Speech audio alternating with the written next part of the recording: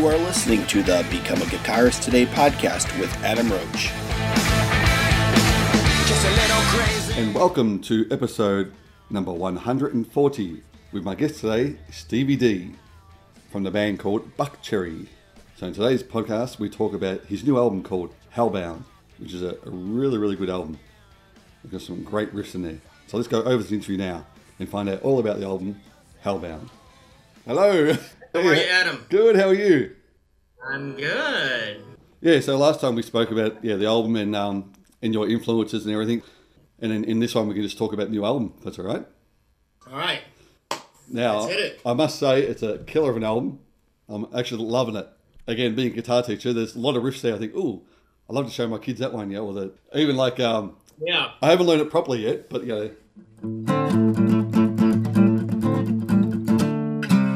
that's just a cool riff, Yeah.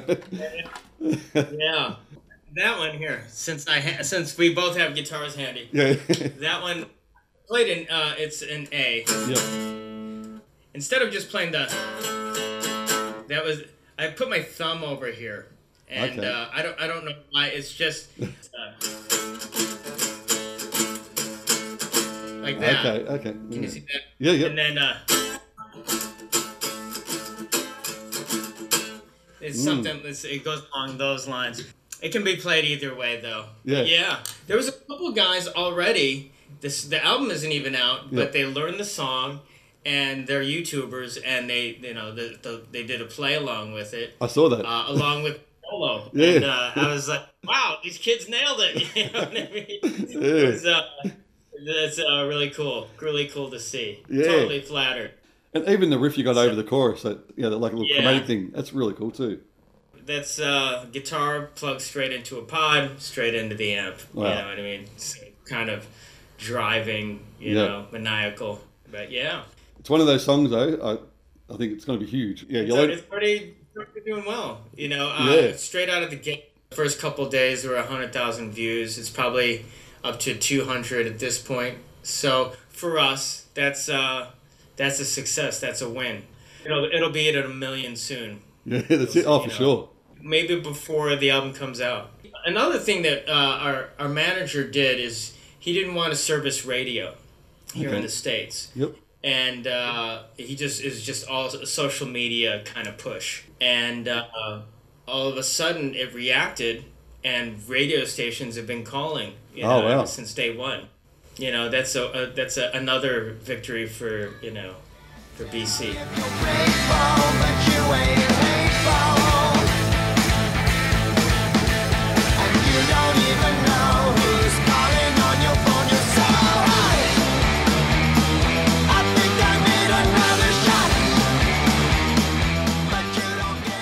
For whatever reason, just things really fell into place on this one.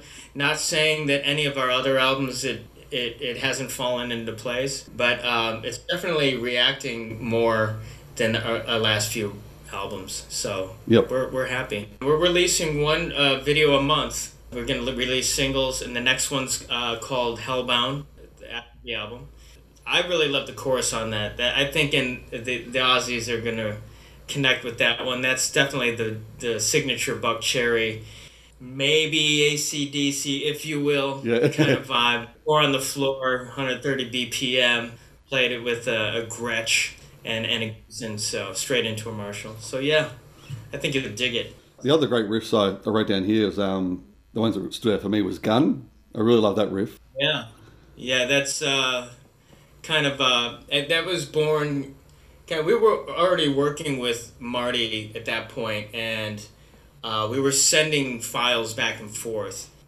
I'd been listening to a lot of 70s Aerosmith, and I started that one with a harmonica, just here in this room, and kind of wrote around that, and just kind of it has that swagger guitar 70s. And I played that one's that's a Strat, believe it or not. I just remember a lot of photos having Strats for Aerosmith and so we kind of did that. Slide Billy's on slide on that one, Billy Rowe. So another one that came together pretty effortlessly. And the other one was Junk. That's a really cool riff as well. Yeah, that was a little bit angrier, Yeah. angrier, if that's even a word, angrier of a riff. Yeah, that I mean that's also in my head, like an Aerosmithy kind of '70s guitar-driven, fueled rocker, Yep. you know, as opposed to "The Way," which is more of a piano song. Yeah. There's other songs like "No More Lies" that is they're they're not rockers in the sense of like it's driving '70s guitar, but it's still like a Zeppelin, Jamaica kind of vibe, a little ska in there. Yeah. But so the album as a whole is a guitar album for sure. Yeah. I mean that's the signature thing about Buckcherry. It all starts with the guitar riff. So most of the album was it written with the guitar first and then the lyrics after? Yeah, I'd say the majority, but when we once we had all the riffs kind of in place, Josh and I had written about 20 songs, and then started writing with Marty Fredrickson in Nashville. Yep. Most of them will start with the guitar riff, or Josh will come in with a melody and say, "This is what I have. Can you write something around it?"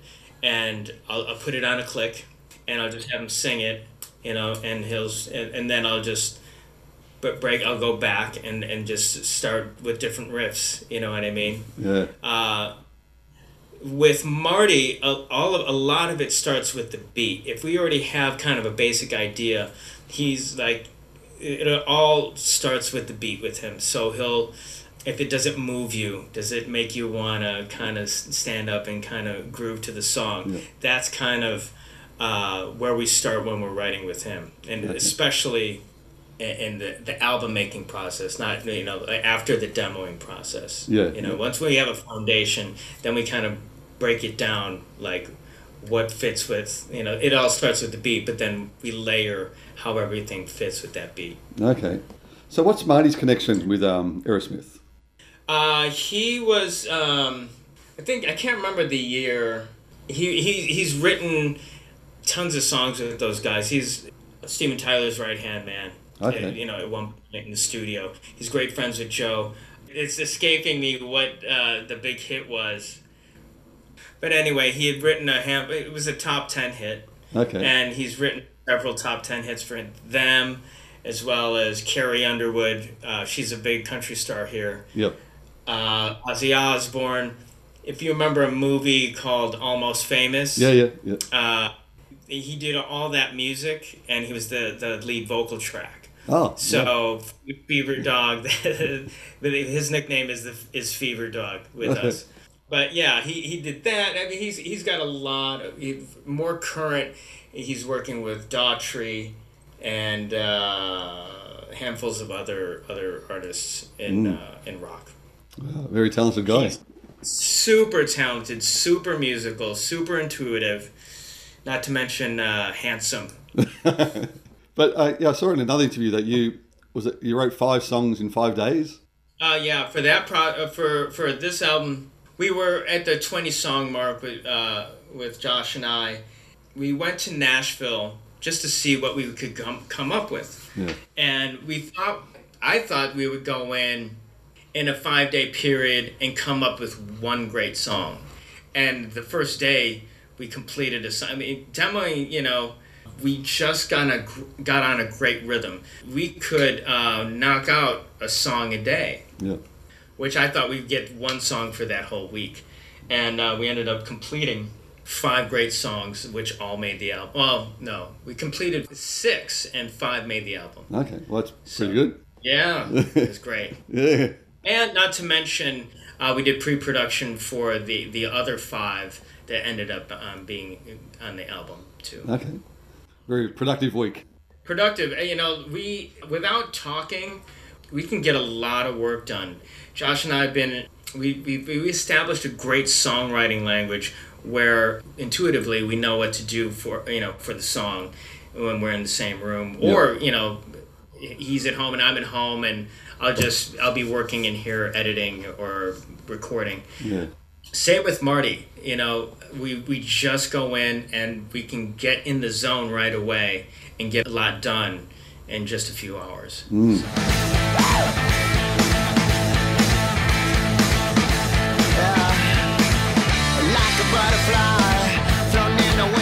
There's something about this one. I don't know, it feels like it's a bit more bluesy funky, I guess. Blues funk rock. Some of the riffs.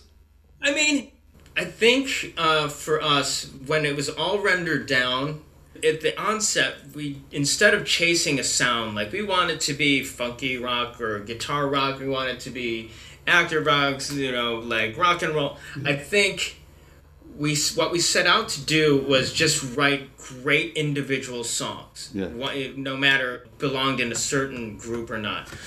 When it got to Marty, what he did was he picked a handful, and we all started shaping all of these so they could be a cohesive, consistent album of 10 songs. And it was all rock and roll. You know, it wasn't kind of like well, this could be fit in the active rock genre here in the States or anything like that. It was a straight up rock and roll album, you know. Yeah. So that's getting. And the other thing I did notice too, did you record all the guitar parts, or did Billy play some as well on each track? Yeah, I recorded most of them, but Billy did. He's the newest member. Yeah. And we didn't have a lot of time booked in the studio, so for speed and convenience, I knocked out a lot of the parts. Billy, he does a lot of the slide. He does all the slide.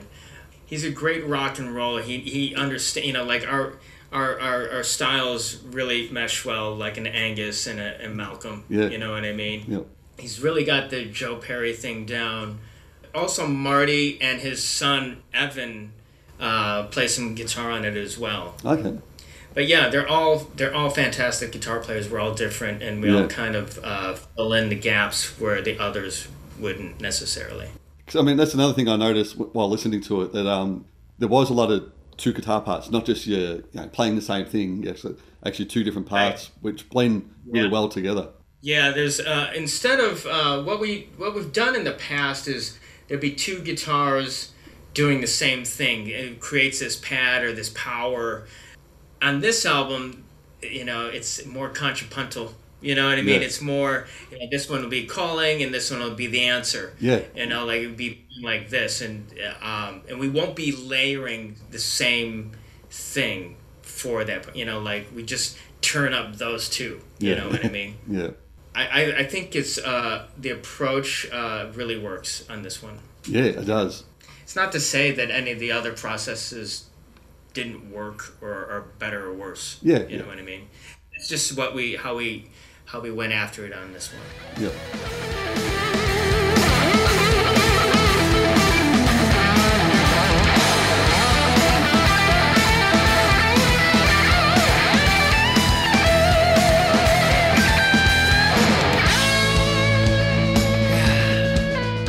Yeah, one of those albums you just want to crank up in the car. Yeah, I mean, it's a great driving album, you know what I mean?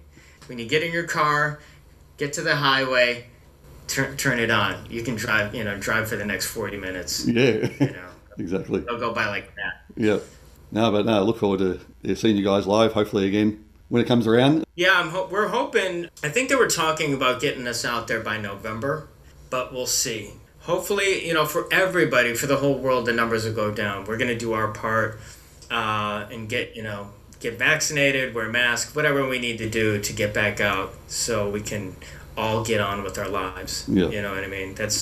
And we want to work. Yeah. We love music, but we all need to start working again. So exactly. Thank you so much. No, thank you. It's been great.